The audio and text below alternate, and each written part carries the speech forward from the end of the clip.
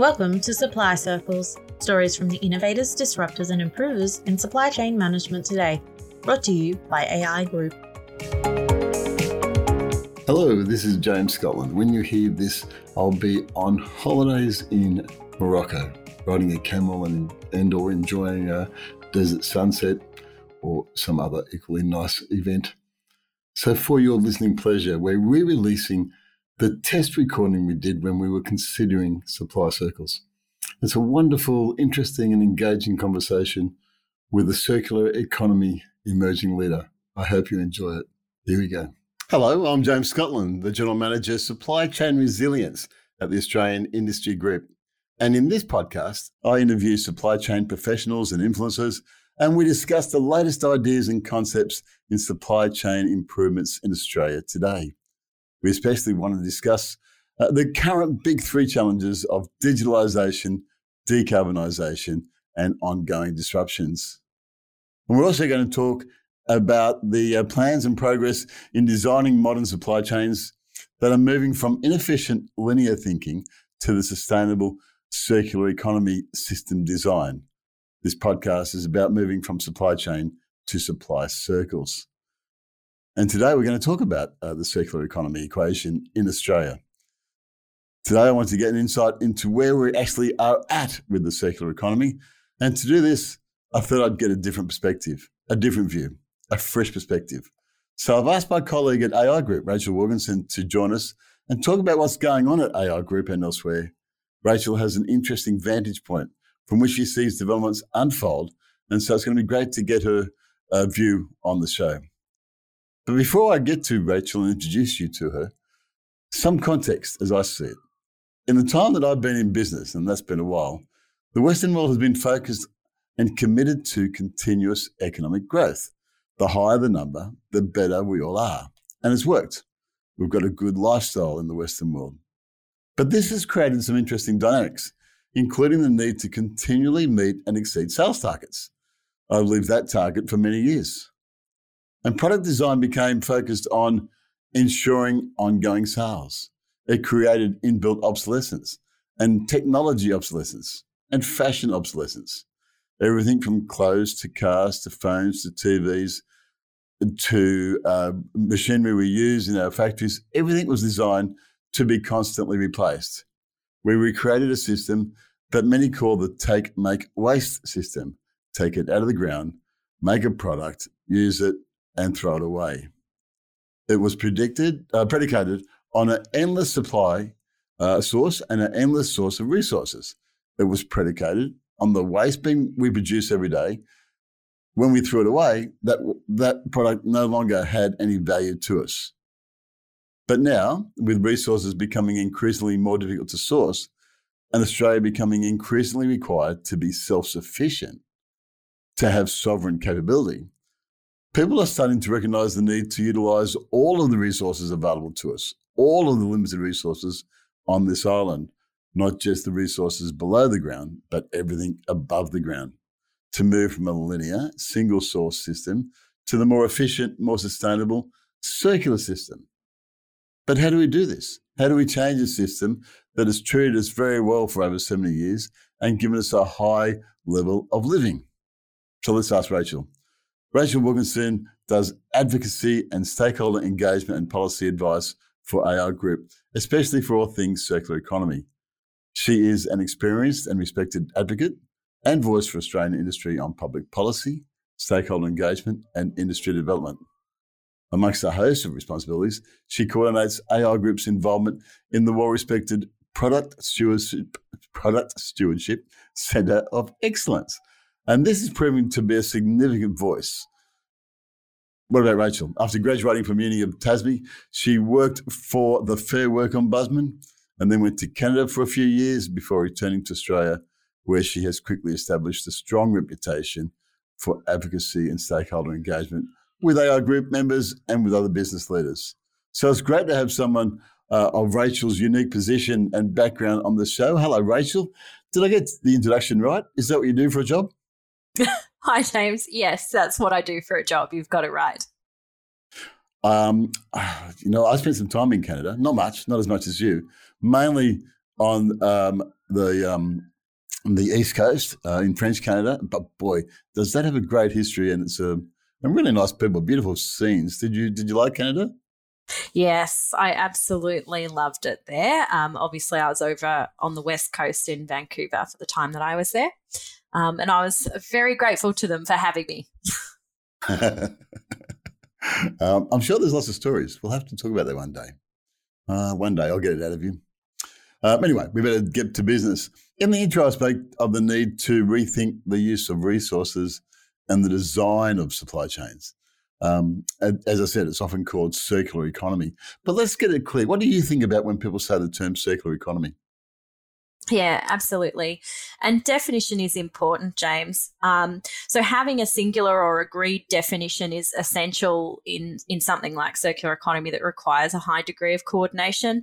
The Ellen MacArthur Foundation is quite an authority in this space, and I think their definition's a pretty good one to work from. And that's basically the idea of gradually decoupling economic activity from the consumption of finite resources and just designing waste out of the system. So what's cool about it is it's a system-wide approach which is underpinned by a transition to renewable energy sources and energy efficiency. So it's kind of addressing a number of our problems in one package, which is a bit of a boon when you consider the pile of environmental issues that we've got to deal with these days.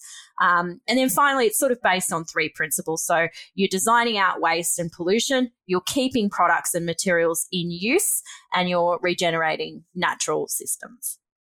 In my other podcast, What on Earth, our colleague Tennant Reid says that Australia is very good at building big things and at doing big projects. Australia's good at big, and what you just described is big. It's a big integrated project. Why are we not further along the path of circular economy? It would seem to be natural for Australia. Well, we're good at big projects, but I'm not quite sure what our track record is on big systems overhauls. But in short, I would say the answer is it's really hard to do. It requires a huge amount of coordination, a change in consumer behaviours, and a whole host of other changes to the way that we do things. So because of that, the policy, regulatory and consumer environment needs to be right. And it does seem to be right now. So this is really not a new idea. It's a bundling or a new bundling of concepts that we sort of already had. And to that end, I'm often astounded actually at how many product designers and engineers I speak to who have been disheartened over the years. They've learnt about circular and sustainable design at uni, but there's been no business case or ability to use it in their careers. But at the same time, as I said, the time being now, there is a notable sort of anecdotal shift where they're sort of expressing excitement that there's a business case there now that they start to get to use this knowledge that they have. Yeah, I've seen plenty of reports recently where CEOs are saying that sustainability is now one of their biggest issues. In fact, many reports are saying the CEOs are saying it is their biggest issue, that if they don't nail this, if they don't get this sorted out, the business will suffer. Have you got examples of how it's changing? Yeah, I mean, it's exactly right. The world is changing, and switched on CEOs and business leaders know this, and you can see the changes in attitudes that a number of big brands have had. And I always say that circular economy is the next frontier for industry, and at times, sometimes so emphatically that I give off a real tinfoil hat vibe. But I think I'm being proven right as the months and years go on. But I can certainly give you a few spark notes for what's changed in the last couple of years that's really accelerating this process. Sure. That's what the podcast is about. Let's hear. Yeah, all right. No worries. I'm intrigued. Fantastic. So first off, the China sword policy came in a few years ago, which started a bit of a ripple effect that stopped Australia exporting its problems. And it led to a lot of contaminated waste staying in Australia. And it led to us having to accept that we actually don't have the processing capability for a lot of the stuff that we're collecting. So that's your first sort of trigger for this change. Then the government responded to that with more policy and regulatory intervention. We got the Recycling and Waste Reduction Act in 2020, big piece of legislation. which in the mix bans the export of certain kinds of unprocessed waste, and it includes provision for government to more easily regulate things like product stewardship activity. And it also included, around the same time, the government included a lot of funding initiatives to help support industry to do more in the product stewardship space. And then the final Just let me understand that. So did China refuse to take our waste, or did we just stop sending it? Are we becoming one big giant dump, are we? Well, if we don't get our act together, we could become a giant dump, yes, noting that it is our own waste, so it is our responsibility. But in the first instance, it was China that banned us sending our waste there, and then other countries, particularly in the developing world, followed suit. So it created a bit of a domino effect. And the reason for that is, it was going... basically unethical things were happening with what we were exporting. Right, it was not being recycled. It was being thrown into rivers and all sorts of other environmental horrors, basically. So we've stopped exporting our waste. New regulations came in from the government, and then what happened? Yeah, absolutely. Well, we've stopped exporting our troublesome waste. There are certain things we can still export, of course. But the other big thing going on at the moment, and it's hard to open a news site without tripping over it, is that Australia are committed to net zero by 2050. We're signatories to the Paris Agreement. Climate change is very much on the agenda. And we know from our friends, of course, at Ellen MacArthur again, that we can do about 55% of the, for lack of a better term, net zero thing through renewables and energy efficiency. But that leaves 45% of the problem coming from products and materials, efficiencies and land use, still there to be solved. So basically, half the problem is requiring a circular intervention. So I don't think you need to be any kind of genius to know that 100% of a problem doesn't get solved by dealing with about half of it. So we've got no choice, really, if we'd like to achieve net zero. This is fascinating because we talk a lot about net zero, and the other side of it, which is just reducing your carbon footprint. There's two different challenges there for businesses. But in those conversations about what can we do to stop emitting carbon, not this secondary issue, the obvious next part. So what can we do? Yeah, absolutely. So just to stock take, I guess, then, in light of that second part, as you say, industry in Australia is now facing dwindling export opportunities for our unprocessed waste. We've got this imperative to transition to net zero, both through energy and materials efficiency. And we've got a government now way more well-positioned and motivated to use regulatory interventions to achieve desired outcomes. But that's not even all of it, because that sounds like a lot, James, but there's more. There's more. The investor community, in the same way that they became interested in climate change, ESG, asking questions of investors, sure. ESG, they're now asking questions about circular economy because, of course, they're now recognising the size of that problem and the risk associated. And it's their job to manage risk. And then finally, the big one, and we've discussed this offline, James, is the consumers themselves are demanding businesses to behave in a way that's more ethical and more sustainable. And EY are actually saying at a global level, over 44% of consumers are saying they want to buy more from organisations that benefit society, and 30% of them are saying they're actually willing to pay a premium for that. Yeah, it's interesting because we've been talking about this for a little while, about the fact that consumers are prepared to pay a premium and want to pay a premium. They are saying we won't use those companies that are not sustainable. And yet with many conversations we had, people were saying, the person in the street says that, but when it gets down to the crunch, they don't do that. I would think that there's been articles from Oracle and Enerplay and a whole bunch of people that do this for a living who have said, no, we have got proof that people are more interested in sustainable brands. We've heard of councils being told, if you don't start, improving the recycling, if you don't start using less carbon, we're going to push back against who's running our councils. At a local level, this is a big deal. And for me, the commentary was that this was the last federal election was going to be a car key election. It was going to be about security, but it turned out to be a green election, didn't it? So I think we can now say there is pressure from investors, from government, and also from our consumers. I think that's what you're saying, and so I guess I'm agreeing with you. Yeah, I think that's very fair to say. And I think you can look to the last election that it was essentially a green election. It was fought and won on climate in the view of a lot of very credible people. And of course, there is such a strong connection between mitigating climate change and a need to go circular, move away from linear processes. So, yeah, I think we're in total agreement, James. Well, we might not be in the next part, because I think that product design is an important ingredient of the circular thinking, of the no waste thinking. You design products so that they don't have this inbuilt obsolescence, and it drives sales and growth by making sure that the products collapse. Is that what you're hearing? Is that the way that you see it?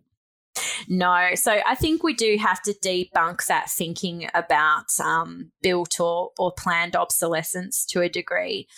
Just noting that, in any market or in any situation in life, there are always one or two nefarious players. So I am speaking more broadly than that. But AI Group did a heap of member consultation through the Right to Repair inquiry, which was run by the Productivity Commission, and our members took a real grilling from the commissioners, and fair enough, rightly so. That's what they were there for. But the final report reflected the evidence presented by our members, and I'm sure other associations and other businesses. And it found that, and I quote, while it's not possible to exclude that some manufacturers engage in strategies to intentionally reduce the product lifespans, such practices are unlikely to be widespread. And to sort of go into what AI Group was saying about it, and we are quoted in the report just as a humble brag for anyone who might like to have a little look and search the term AI Group. Humble brag from Rachael Wilkinson. Humble. Okay. A humble brag over here that we did make the report. It was, a nerd excitement for me. But at any rate, basically what we're saying is that the short product life cycle of a lot of our products is pretty easily explainable by the competitive pressures that manufacturers are under.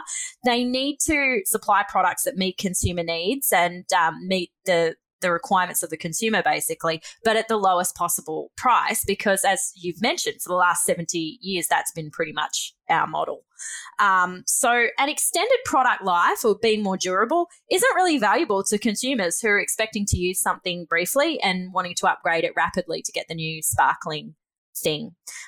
So really price pressure, having to produce things cheaply because that's what consumers want, and also consumers wanting to upgrade things quickly and favouring new things are very legitimate and real challenges. And, what looks like a sort of nefarious plan to shorten the life of a product is often far less excitingly explained by just that. Yeah, we'll pick this up in another podcast, I think. If you look at the current way of doing business, what you're saying is 100% correct. There is a push to rethink business models. So, for example, in electric vehicles coming in, there's an idea of saying, why does every single household have to have a car? And there's people of the younger generation who are saying, I don't need to own a car. I'll just use Uber.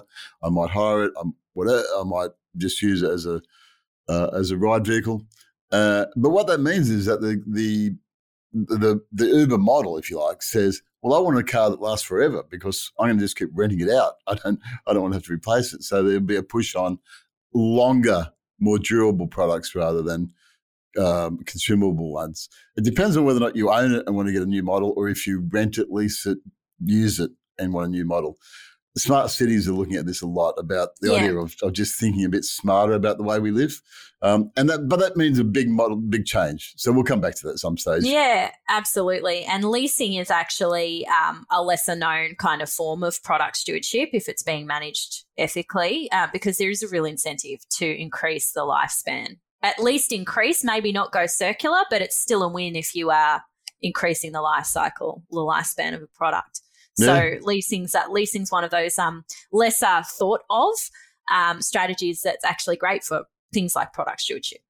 But we're also got things like the light bulb now lasts a lot longer than the old filament light bulb, lasts exponentially longer. So maybe as a as businesses, we might get smarter with our product design.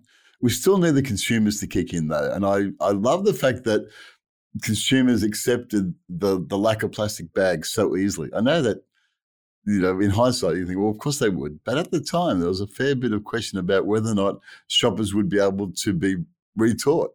Do you think consumers have to play a role in this circular economy? Yeah, absolutely. And it's my view that consumers do have to, and I'm included in this, I might add, take more responsibility for this.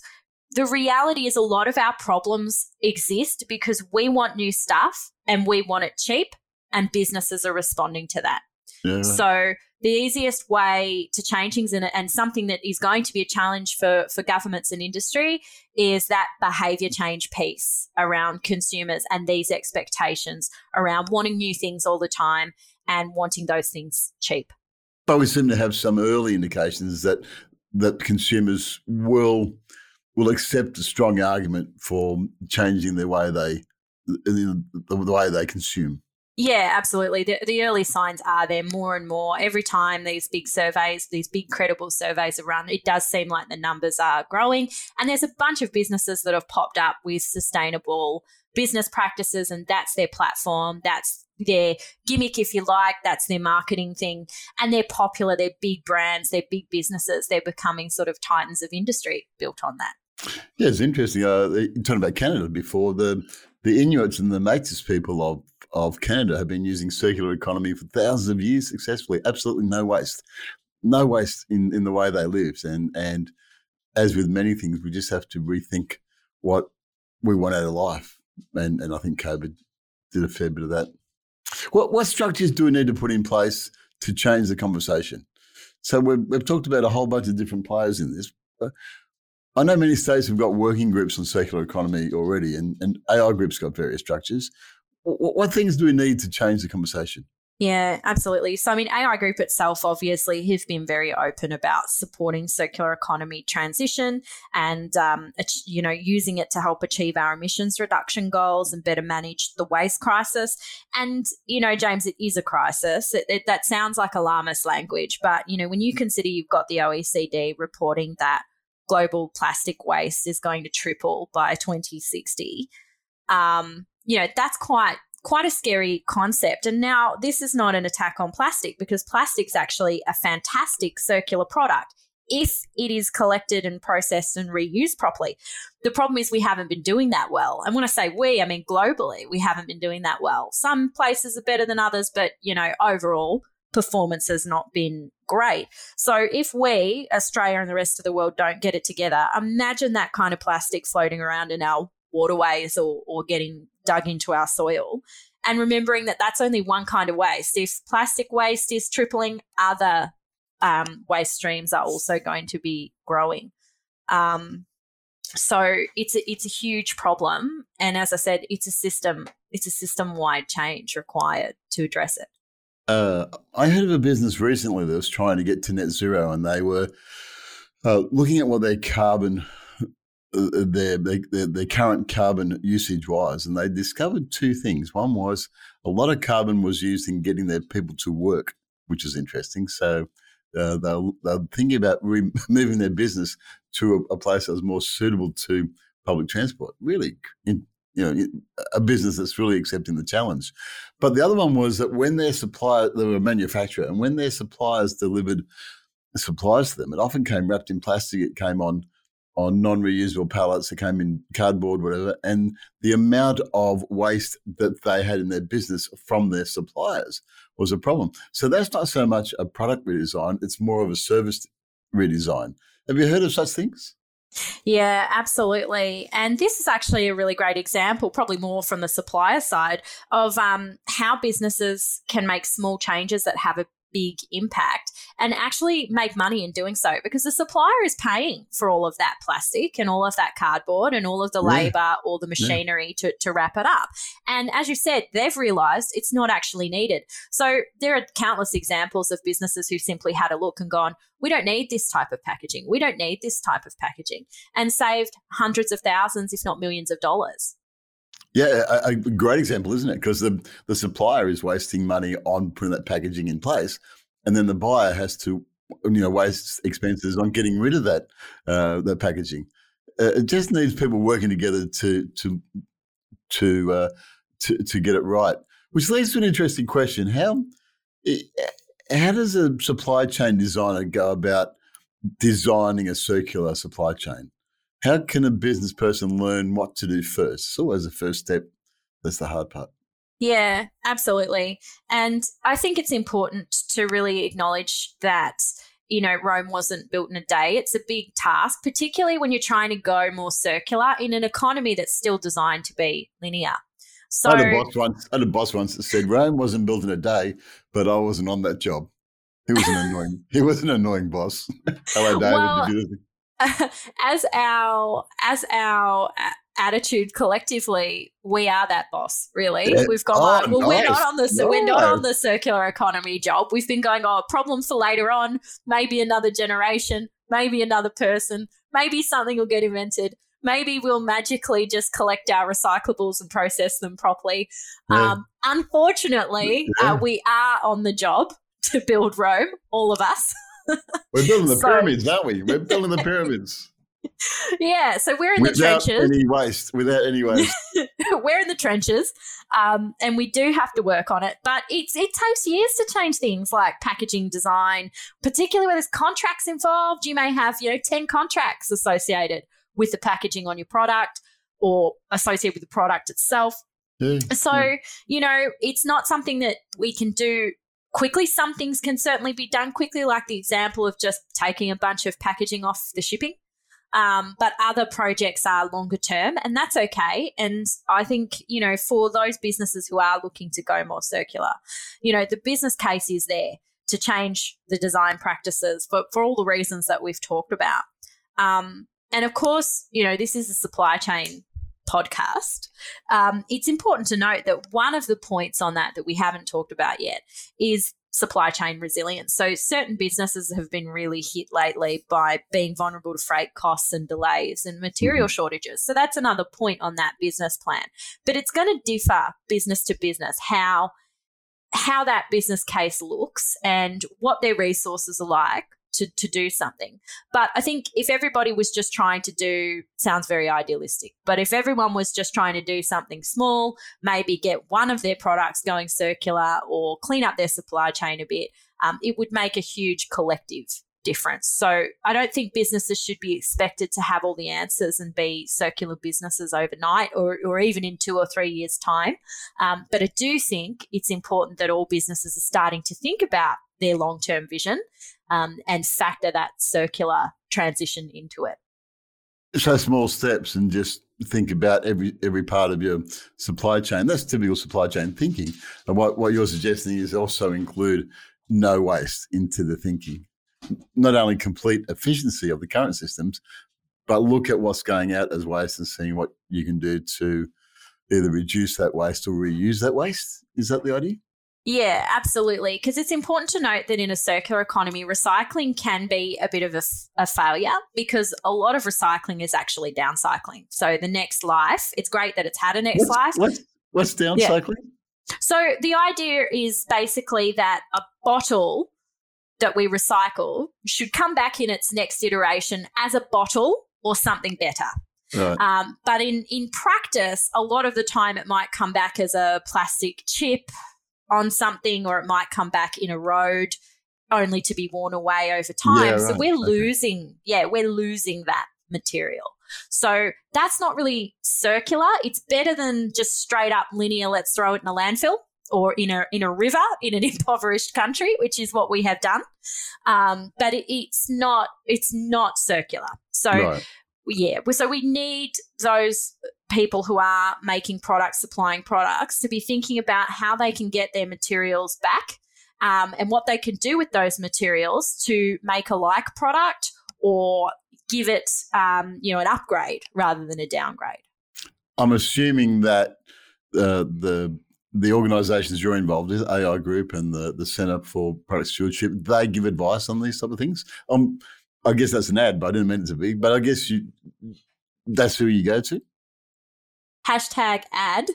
You certainly can speak to the Product Stewardship Centre of Excellence. The Australian government actually has their own product stewardship accreditation process that businesses can go through. Quick Google search should bring some info up on that. The centre can help support that.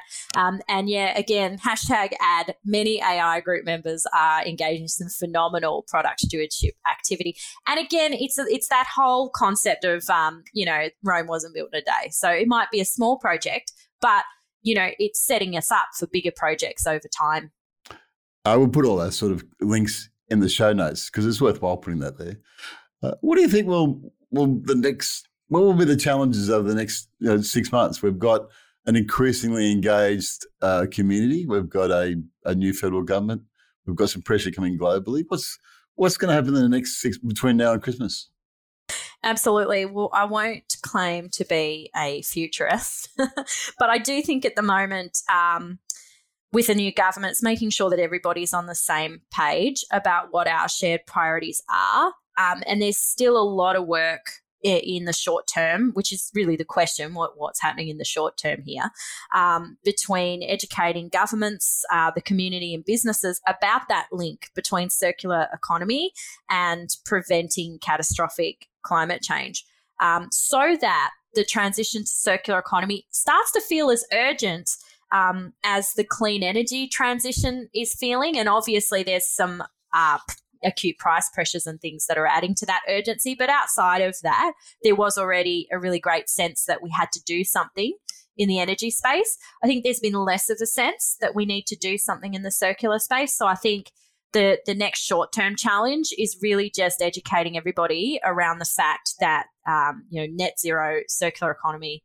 inextricably linked, not getting to one without the other. So we've got to get cracking, really. We're all on the Rome building project, as I said. Yeah, so it's all about trying to increase the knowledge of circular economy and the urgency. I really did think you were going to use a bad analogy of building Rome. I was bracing myself for a shocker, but didn't happen. Hey, it's been a great conversation. No, I feel like it worked out because of your bad boss. That's right. He wasn't a bad boss. He was an annoying boss. He was a good boss. But all the dad quotes. Been a great conversation. I can see why you're so good at advocacy because you sold that concept really nicely. It's been great chatting with you. Thanks for joining the show. And maybe we'll talk in 6 months and find out how you did in building Rome. Yeah, absolutely. Well, I still love the way that you've excused yourself from the project there because we're all on it. I told you that. See, this is what happens when you have an advocate. They rope you in and you can't get out. That's it. You're trapped. Happy to be part of the project. It sounds great. And it's going to be, it is an important issue. And I appreciate you talking to us about all the different parts. All right. Catch you soon. Bye. Thanks, everybody.